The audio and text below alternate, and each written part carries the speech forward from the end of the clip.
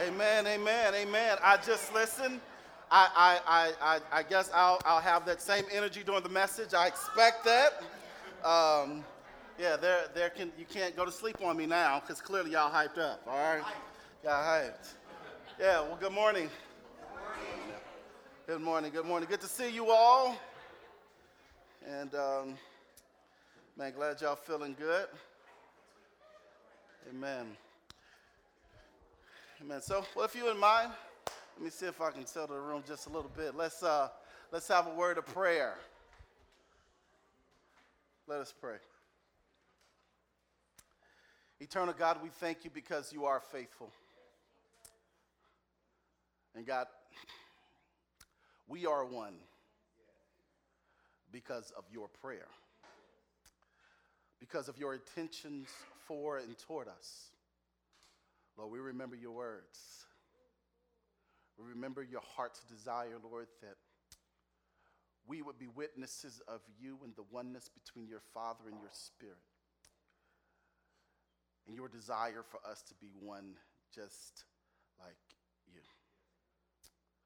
But God, we pray, let our oneness not be a novelty. Let it not be something that we stand at a distance and we glorify and we raise to heights that it's not even deserving of. But God, may it be a true reflection of you.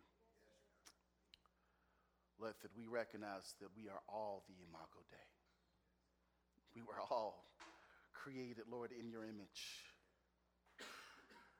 And because of that, God, we find and have oneness in you. Bless our time together now as we open up your word.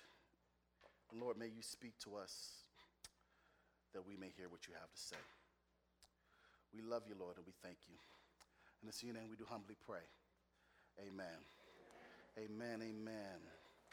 Amen. Today we continue on in our series entitled Fruit. And so let us read together first before we dive in, amen, to faithfulness today, which is our topic too. Let us read together Galatians 5:22 and 23. Come on, you ready? Let us read. But the fruit of the Spirit. Love, joy, peace, forbearance, kindness, goodness, faithfulness, gentleness, and self-control. Against such things there is no law. Amen. Amen. I was expecting something different. We were newly married.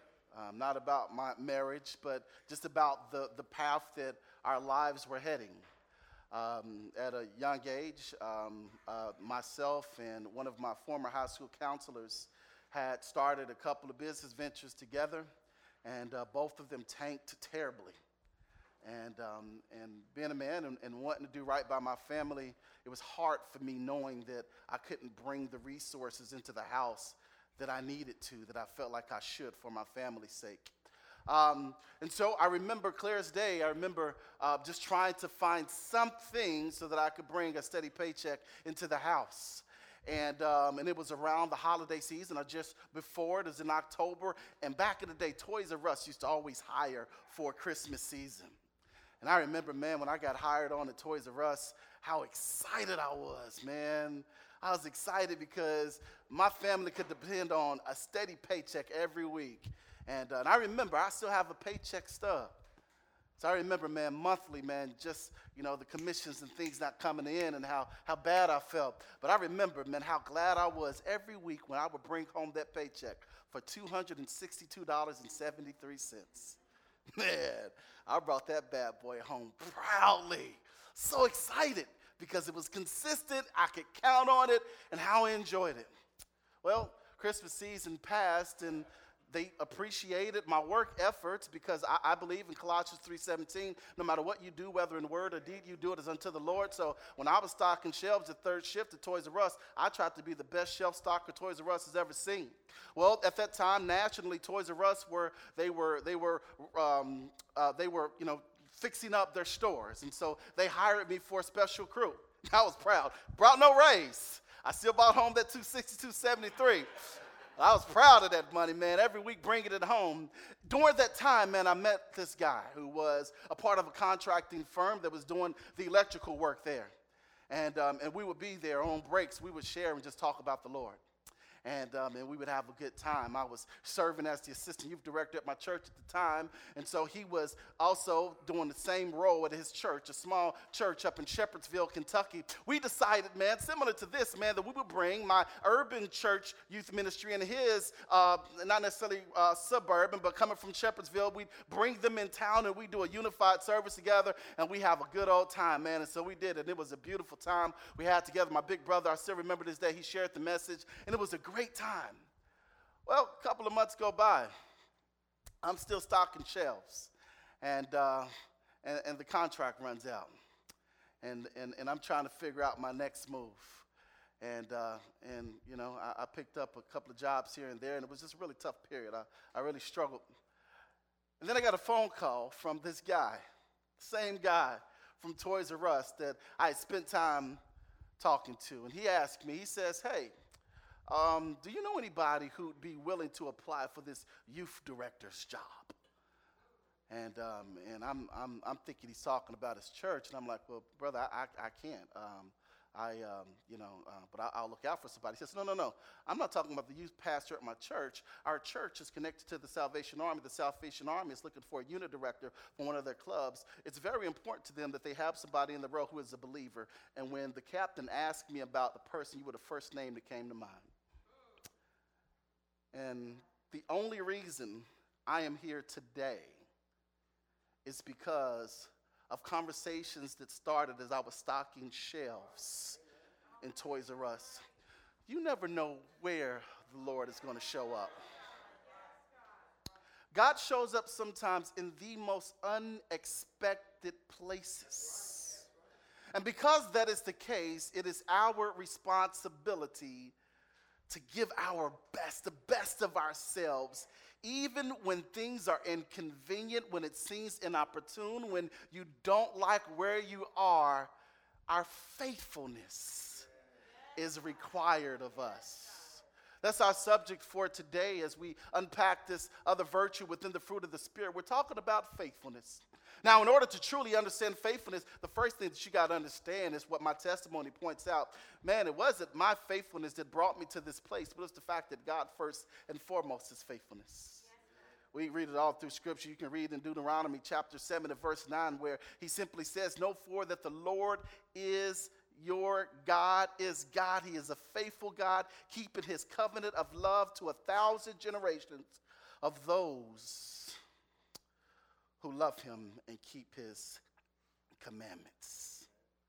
God's faithful. He's faithful even when we don't always know it. He's always working. This is what we hear in one of our characters, one of the more prominent characters that we read about in Scripture, man. His faithfulness is displayed throughout his entire book. So if you have your Bibles, open it to the book of Daniel, chapter 1. And we're going to look at Daniel's faithfulness and what that means to us today. Daniel chapter 1. We'll be beginning at verse 8 through verses 21, the conclusion of that chapter. Of course, we'll be reading from the New International Version, and as always, the Scripture will be available for you on the screen. Daniel chapter 1, verse 8. This is what you'll find. "But Daniel resolved not to defile himself with the royal food and the wine. And he asked the chief official for permission not to defile himself this way. Now God had caused the official to show favor and compassion to Daniel. But the official told Daniel, 'I am afraid of my lord the king, who has assigned your food and drink. Why should he see you looking worse than the other young men your age? The king would then have my head because of you.' Verse 11, Daniel then said to the guard whom the chief official had appointed over Daniel, Hananiah, Mishael, and Azariah, 'Please test your servants for 10 days. Give us nothing but vegetables to eat and water to drink. Then compare our appearance with that of the young men who eat the royal food. And treat your servants in accordance with what you see.' So he agreed to this and tested them for 10 days. At the end of the 10 days, they looked healthier and better nourished than any of the other young men who ate the royal food. So the guard took away their choice food and wine, and they were to drink, and gave them vegetables instead. Verse 17, to these 4 young men God gave knowledge and understanding of all kinds of literature and learning. And Daniel could understand visions and dreams of all kinds. At the end of the time set by the king to bring them into the service, the chief official presented them to Nebuchadnezzar. The king talked with them, and he found none equal to Daniel, Hananiah, Mishael, and Azariah.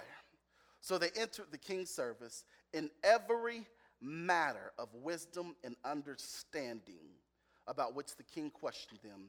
He found them 10 times better than all the magicians and enchanters in his whole kingdom. Last verse.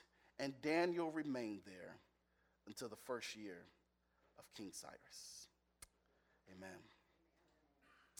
We find from this first-hand account the events transpired as Babylon has now conquered the southern kingdom of Judah. Specifically, we're talking about Jerusalem in this section right here. Now, Babylon was they were very intentional about how they went about things. What they would do is what we're reading right here, is that they would not only conquer the land, but then they would take the best of the best as exiles and raise them up inside of the Babylonian kingdom. Specifically, King Nebuchadnezzar was looking for a certain type of person. He wanted young men, check this out, who were from noble birth or royal or part of the royal family. They had to be handsome. They had to be intelligent and wise. They could not have any type of physical maladies. They had to be of perfectly good health. They had to be the ideal persons that you would want. They also had to be confident and mannerable and able to handle themselves amongst the elite of the social status of the day. King Nebuchadnezzar was very specific about this, and so he brought what we find out in this, at least 4 guys that we're familiar with. He brought this guy by the name of Daniel. You know, the book is named after him. 3 guys, we'll introduce them in a moment. You know who they are, but right now we know them as Hananiah, Mishael, and Azariah. Remember those names. He brought these 4 guys along with these other ones into this land. Now check this out. At this time in history, you'll find, let me let you know something, because I'm going to give you some extra biblical information today. The Bible is sufficient, but it is not exhaustive. And what I mean by that is there are writings that lean and add to the Bible to let us know what other accounts are taking place historically that you don't always find in Scripture. So sometimes in order to grab a great understanding or a better understanding about what's happening, you pull other readings into to see what's going on. What we know at this time is that Babylon did not only conquer the Asia Minor region, which is where Israel is now, but they also conquered Egypt and some other lands at the same time. So imagine now in this Babylonian city that not only Daniel, not only Ananiah or Azariah, Hananiah, and Mishael, but young men also who were from Jerusalem, from the same elite status, but also young men from Egypt and other lands are all gathered here for this system. And here's what he wanted to do. He wanted them to become like the Babylonian elite. And so they did just a few things. More importantly, what they did is they put them in school for 3 years so that they could indoctrinate them with Babylonian culture and understandings. This is a plan by King Nebuchadnezzar. Very, very, very smart, creative plan so that he could expand his kingdom.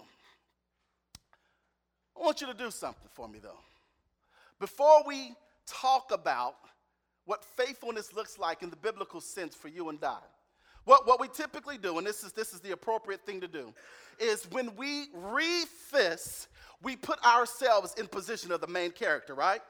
So everybody in here right now should be thinking of themselves as though you are Daniel, and you should. Daniel or Danielle, whichever one you want to be, all right? We put ourselves in the position of the main character, and you should. But here's what I also want you to do, so that you can truly get a grasp on what this means in terms of faithfulness. You cannot fully understand what faithfulness looks like in the sense of Daniel in his life if you are not willing to consider the reality or the possibility that we are exiles in Babylon too. Let that settle for a moment. Babylon the Great. It's the greatest nation at this time. They have conquered all the lands. They are occupied all over the world, all over the region. And they have brought people in to indoctrinate them to their culture. Babylon. If you're going to be Daniel, can't be Daniel without living in Babylon. Imagine if we are residents in this culture, Babylonian culture. Imagine then if what we think about ourselves in our great land isn't represented in places outside of our borders. In Babylonian culture, man, they told some stories. I can imagine. In the 3 years that Daniel and the other guys that they were in this plan, I can imagine that perhaps in their schools, since they were indoctrinated with Babylonian culture, they were told, hey, listen, check this out for Daniel, what this means. They possibly had this little nursery school rhyme that said something like this. Something like in BC 602, Nebuchadnezzar sailed the ocean blue, and he discovered a land called Jerusalem, even though there are already inhabitants in there.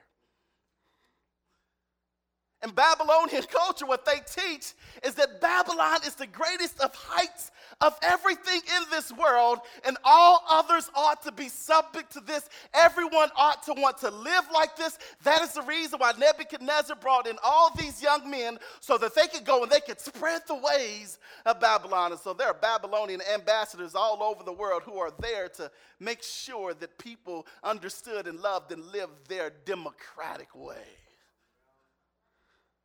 Babylon was great, man. But notice who Nebuchadnezzar didn't ask for. First off, notice that he didn't ask for any women, which means that Babylon discriminated against women. There was no equal status for men and women in Babylon. But also notice that you had to be from noble birth. You had to be from the royal bloodline, which means that if there was not eliteness in your family line, you weren't allowed to come. But also, you couldn't have any physical maladies. You had to be of perfect health. You could have nothing wrong with you physically. You had to be perfect. You had to be smart. You have to go to the greatest of schools. You have to be graduates from with everybody jokes, people who aren't from Louisville. Talk about, man, when you come to Louisville, people always ask, what school do you go to or did you go to? And they're never talking about college. They're always talking about high school because that lets you know your class status. And so everybody in Babylon went to Manual. Every last one of them. Yeah, everybody went to Manual. Or when you went to college, they were all from Ivy League schools. Everybody who were residents in Babylon, if you didn't go to an Ivy League college, you weren't allowed in Babylon. There was no women. There were no people who weren't from noble descent. There was no gender inclusion within Babylon. None of these things were possible in this land. Babylon only wanted so many people to be a part of its culture. You have to be smart, man. You have to be able to handle yourself well. You couldn't have any type of handicap. Wasn't allowed, man, not in Babylon. Imagine then the pressure of Babylon for Daniel and his friends, recognizing that there are people that they love who weren't allowed to be here. Here's one thing that's true when you read it historically, is there's one great figure that we know biblically at the same time who wasn't even recruited. It's a prophet by the name of Jeremiah. Daniel and his friends were there, but Jeremiah was left in Jerusalem. And at the same time that this is happening, Jeremiah is writing the book of Lamentations, where he's taking the testimony of the people who were left behind, who were not exiled into Babylon. You put yourself in the place of Daniel, please do so. But understand that in order to be Daniel, you've got to recognize that it could be possible that we have been exiled into Babylon. And I know that it may sound offensive to some because we believe that America is America the Great. I understand that. I completely give it. But please recognize the Bible tells us that we are of this world, but we are in this world, but not of this world. that we are not citizens of this land. We are citizens of a land that's not made by human hands. We are citizens of the kingdom of God, not citizens of the kingdom of the United States of America. That should first and foremost be our identification. Now check this out. Pastor, what does this have to do with faithfulness? Please explain to me, what does this have to do with my faithfulness to God? I'm going to tell you. The greatest challenge to Daniel and his friends' faithfulness to the kingdom of God was the land of Babylon. And for so many of us who are followers of Jesus Christ, the greatest challenge to us as believers and followers is the kingdom of the United States, the empire that has suggested that you've got to be of a certain type, that the gospel is only for a certain people, that you've got to live a certain place, that Christianity says that in order for you to be successful, you've got to have the American dream. We have blurred the lines. We have made it muddy. We have made it look like something that Jesus never intended for it to look like. So our faithfulness is being tested every day because you think that God's blessings is how much money is in your bank account, what neighborhood you live in, how good your job is, what schools you go to. Babylon is testing us daily. And like Daniel, we are put in a pickle because we've got to see what our faithfulness looks like. So Daniel is here. He's in Babylon, man. And so they got this criteria, what they're looking for. But not only did they have this criteria, they also wanted to begin to kind of shape their identity. And so one of the first things they did after they enrolled them into their Babylonian plan is they then changed their names. And so you got Daniel, you've got Hananiah, you've got Mishael, and you've got Azariah. That's the four names. Daniel's name, which is a beautiful name, it means God is my judge. Yahweh is my judge. But Nebuchadnezzar said, well, listen, we don't believe in Yahweh here. We believe in the God of Babylon, so we got to change that. So he changed his name from Daniel, Yahweh is my judge, to Belteshazzar, which means Lord, protect his life. Now, Lord is why, notice, in Scripture, every time you'll see the word Lord, if it's referring to God, it's all caps. But when he's talking about Lord protect his life, Nebuchadnezzar was talking about one of the Babylonian gods, particularly a god either called Nebo or Marduk. And so what Nebuchadnezzar says, I'm not worried about your God. What I want you to know is that you think Yahweh is your judge. I'm trying to tell you that it is my God who's conquered your God. So you need to be praying to him. But not only that, he changed the guy, Hananiah, changed his name. You're familiar with this, his name to Shadrach. Hananiah means Jehovah is gracious. Shadrach means command of Aku. It's the Babylonian moon god. He changed the guy Mishael, whose name means who is what God is basically a proclamation saying that there is none like Jehovah God. Nebuchadnezzar didn't like this, so he changed his name to Meshach, which means who is what Aku is. He's combating Jehovah. He said, there's none like Aku, not none like Jehovah. He changed Azariah, whose name means Yahweh has helped, to Abednego, which name means he's a servant or helper of Nebo. You see it? You see how clever Nebuchadnezzar is? That he looks at the faithful commitment even in the names of the Hebrews, and he decides that I'm going to combat everything that they are. I'm going to call them what I believe that they should, and he gave them names to specifically contradict that of their claims to God. But here's what I love about Daniel, man.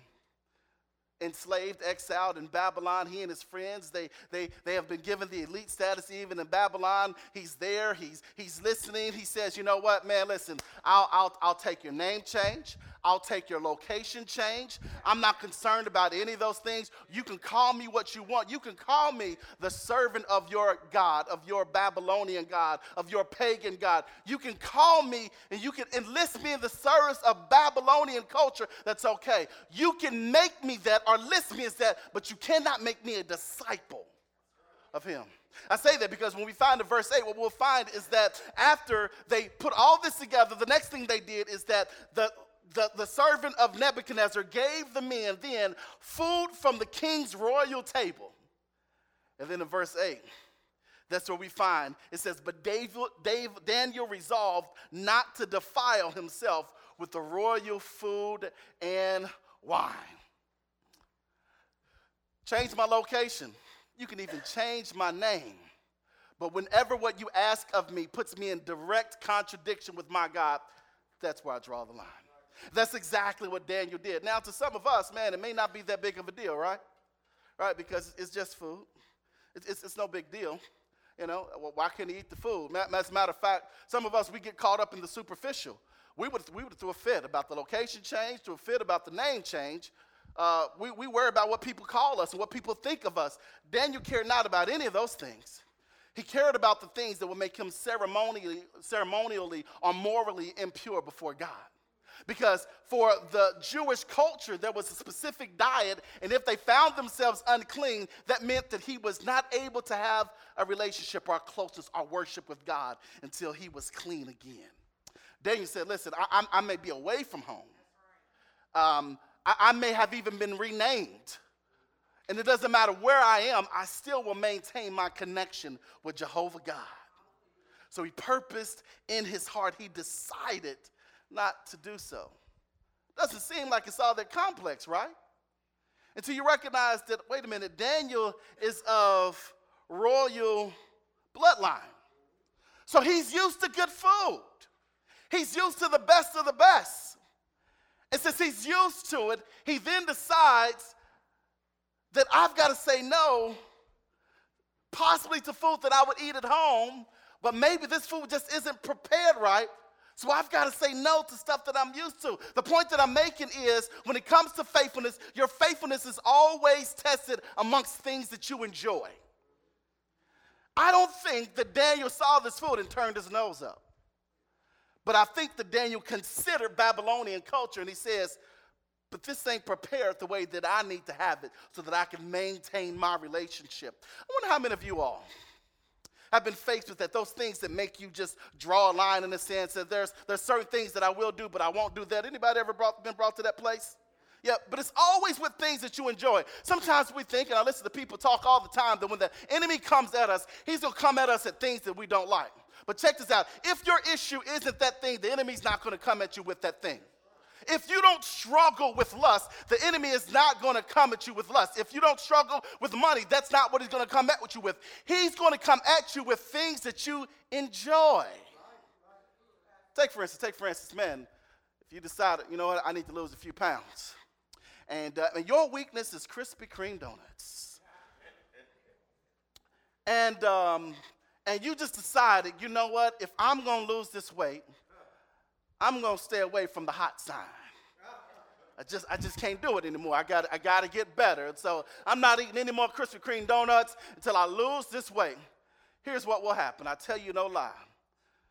In the latter part of 2017, Krispy Kreme is going to recognize that it is their 117th birthday. And in honor of their 117th birthday, they're going to leave the hot sign on for 117 consecutive days. And everywhere you go, somebody's going to have a dozen donuts hot just for you. In fact, man, you're going to be on the expressway. There's going to be a wreck. Praise God, nobody got hurt. You're going to have to get off the expressway, and you're going to find yourself stuck outside of a Krispy Kreme with a hot sign on for 25 minutes, staring at this sign, making a life decision. You're going to come to church, and for the first time since one church has been open, Pastor Matt bought hot Krispy Kreme donuts. He ain't done it in a year and a half.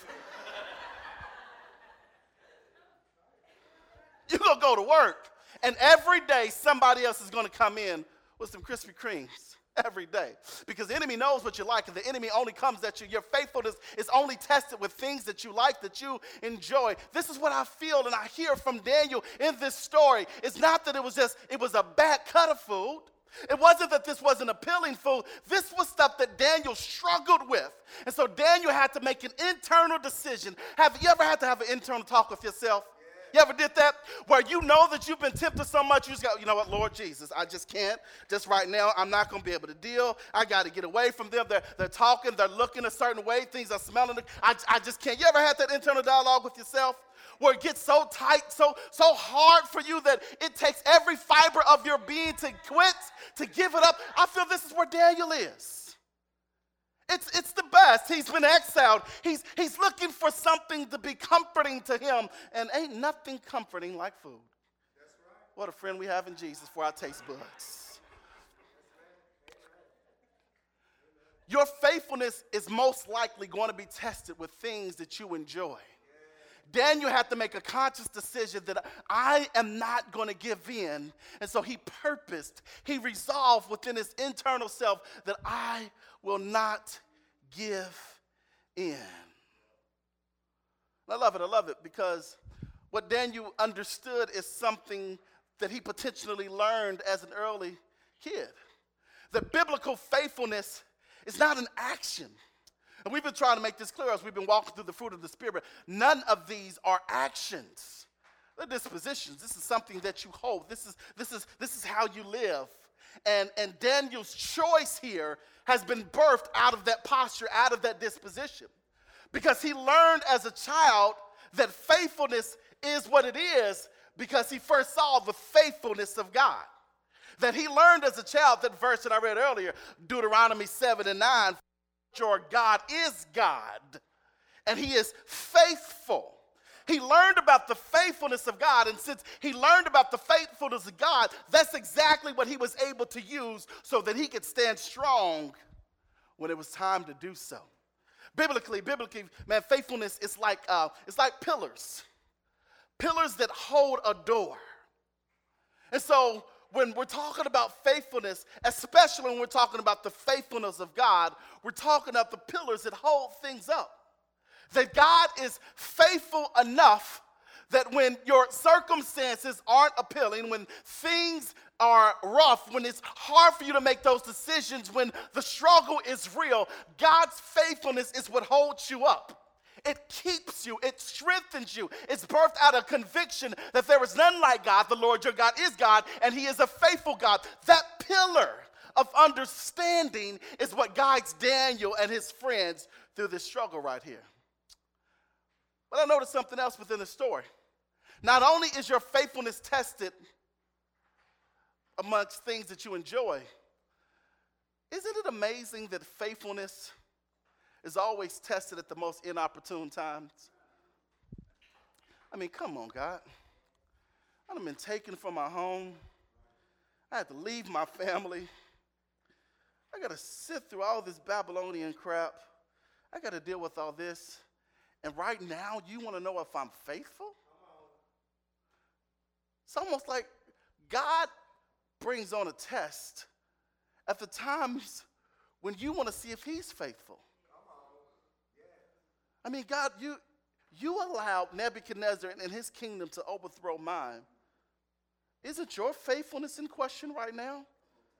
Isn't it amazing how faithfulness, the test, the call towards faithfulness comes when, God, I need you to show up for me right now. You know what I'm experiencing, but right now you want to know if I'm faithful? God, I'm trying to figure out if you are. Because my heart is breaking. My life is in shambles. Things aren't working out the way that I expect them to. God, I need to know that you are there. And God's like, I've been holding you up. Let's see, in the most inopportune times, when it's inconvenient, let's see if you are able to hold up in the midst of this. And then I read something, man, within this. After Daniel resolved in his heart that he was not going to defile himself, one of the next things we read is that once he expresses that to the servant of Nebuchadnezzar, he then says or the scripture says that the Lord gave him favor through Ashpenaz. Which means this: even though Daniel and his friends were exiled to Babylon, God never exiled from their hearts and their presence. He was still very present in their lives. Even though it seemed as though he was distant, it's inconvenient, it doesn't make sense. God, you should be showing up. You should be showing up the way that I want you to. But God showed up differently for Daniel. God gave them favor in the heart of someone who was not even his servant. Because it's quite clear that Ashpenaz was a part of Babylonian culture. More times than not, that means that he is a worshiper of one of the Babylonian pagan gods. And so God gave him favor through someone that he doesn't even have a connection to. Which means, man, it rings true that the rest of the scripture, the earth is the Lord's and the fullness thereof. Even though Ashpenaz and Nebuchadnezzar may not be a follower of Jehovah God, they are Jehovah God's creation. And so even when it doesn't feel like God is there or that he's present in your situation, what you always have to recognize is there's no place that you can go, nothing that you can do, nothing that can happen, no circumstances too bad that God cannot, will not intervene and be present in your situation. No matter how bleak the situation may seem, God is always present. He's an ever-present God. He's always there. And when it seems inopportune, inconvenient, what you've got to be certain of, your faithfulness and trust in God lets you know that even though I do not want to be here, I know that I'm not by myself. Because God is right here. God was with the Hebrew boys as they were in Babylon. God is with you when you are around other people who don't think like you, who don't believe like you, who are not like you. God is always present in your situation. Because check this out. It's not just Hebrews here. There's Egyptians and there's people from all over the region. Hundreds, maybe even thousands. But there were 4 who decided, even though my situation doesn't look promising, I'm still going to believe and trust. So, man, I don't know if you're familiar with the story. Time goes on, and Daniel says, "I tell you what, since you're fearful of what may happen to you, do this.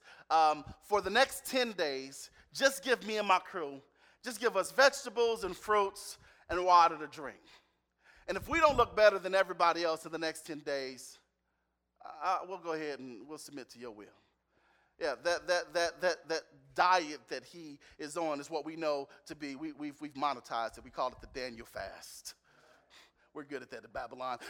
He taken this, and then after the 10 days, what happens is that Nebuchadnezzar's servant comes, and he looks at Daniel and his friends, and he notices that they look 10 times better than the rest of the young men who were in the program. But not only that, it says after the completion of the program, after 3 years of being in it, the king himself comes into town. Nebuchadnezzar comes into town, and he looks at Daniel and his friends, and not only do they look better, but Nebuchadnezzar says, man, that y'all just 10 times head and tails above all of them. In ways of wisdom and knowledge and understanding, they were greater than not only of the men who were in the program, but also of every magician and enchanter. I know what that sounds like, but it's not like a magician magic. It's actually talking about the preachers and the prophets in Babylon. It says that these young men, because of their commitment to God, their faithfulness towards God, when they made a difficult decision, they stood heads and tails over everybody else around them. Which gives us this last principle. Not only does faithfulness tested with things that you enjoy, not only is your faithfulness tested in the most inopportune times, but also faithfulness requires of you to wait for the Lord. Listen to what happens. At the end of it, says that at the end of the time, verse 18, set by the king to bring them into his servants. The chief official presented them to Nebuchadnezzar. The king talked to them and found none equal to Daniel, Hananiah, Mishael, and Azariah. So they entered the king's service in every matter of wisdom and understanding about which the king questioned them. He found them 10 times better than all the magicians and enchanters in the kingdom. And Daniel remained there until the first year of Cyrus. I always ask myself, what isn't the Bible not saying? What is it not saying? What it's not saying here is that there were other young men from Jerusalem who were followers of Jehovah God as well, who, because of the situation, potentially decided that since God allowed this situation to happen, well, I'm just going to go ahead and give in to the ways of Babylonian culture.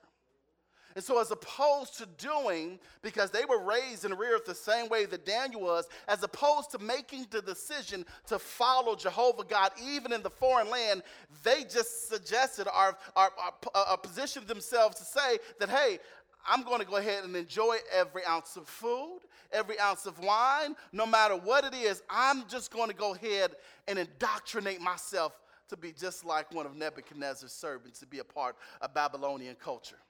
And what happens to so many of us is we find ourselves like them because we've taken a blow from life. Because things happen and it's inopportune, it's inconvenient, there's pain, there's situations that fall out of our control. And since God does not show up the way that we desire for him to, what happens is then we more than willfully give ourselves over to some things that we know are outside of the will of God. Because our understanding is, well, if you allowed this to happen, I might as well enjoy myself. And so there were so many a part of this program who knew better, who were connected to the same God that Daniel and his friends were, who opted not to make the decision to serve God, even though they wished that God would have showed up, that this situation wouldn't happen. You ever been there? Yeah. Like, listen, God, I don't need you to move a mountain. I just need you to pay one bill. Yeah. I don't need a magical check to show up. I just need a little extra. God, I don't need you to make the sun stand still like you did Joshua. God, I just need a little bit more time. Can you just give me a little bit more grace? And what happens to so many people with humanity is because the timing is not right. We find ourselves giving over to things because it's not happening and working in our time. But the last time I checked, according to what Daniel and his friends understood, is that they have to recognize and know that the Lord, Elohim, God is God. And that even when it's inopportune, inconvenient, when you don't understand it, he is still faithful.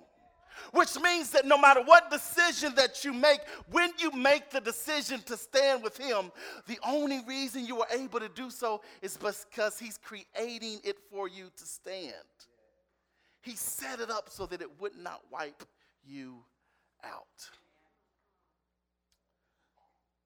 And Daniel stood still. His friends stood still. And not only did they look better, but they served for a very long time. Through the reign of Nebuchadnezzar, through many different wars, through the pettiness of a king, King Nebuchadnezzar. You guys may be familiar with the story. A little bit later, King Nebuchadnezzar and all of his cronies, they got gathered around him. And they says, man, King Neb, you're so cool. Man, you ought to make a statue unto yourself. And every time somebody sees your statue on Instagram, man, they ought to like it, man, and ought to bow down. And King Nebuchadnezzar was so petty that of all the Babylonian culture, 3 men didn't like his Instagram posting. And he allowed them to be thrown into a furnace. But even then, God was faithful.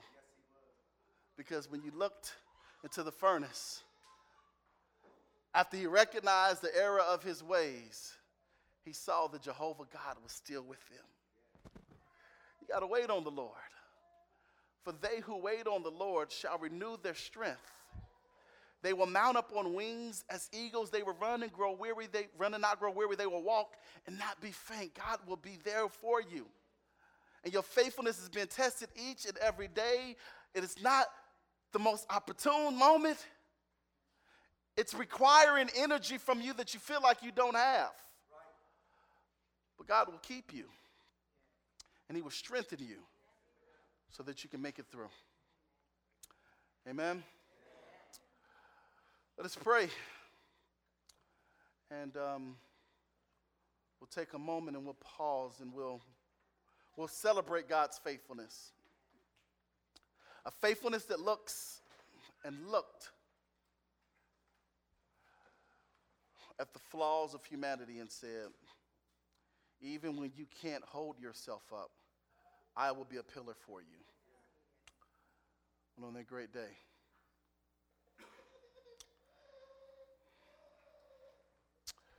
he allowed himself to be strung up on Calvary's cross. There he suffered, bled, and died.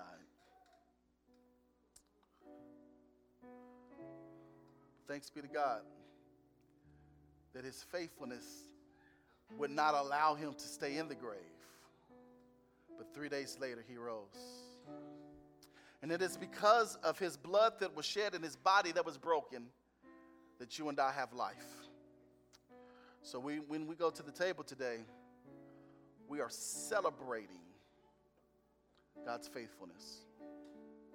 God, we thank you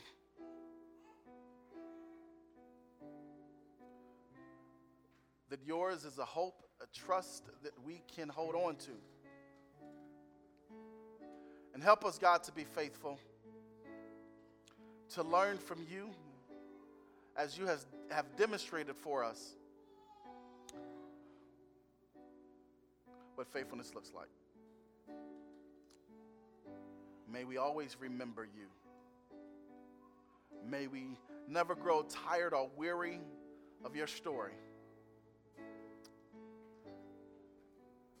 May we absorb it daily. It's in your name that we do pray. Amen. Amen. Come now. Will you meet at the table?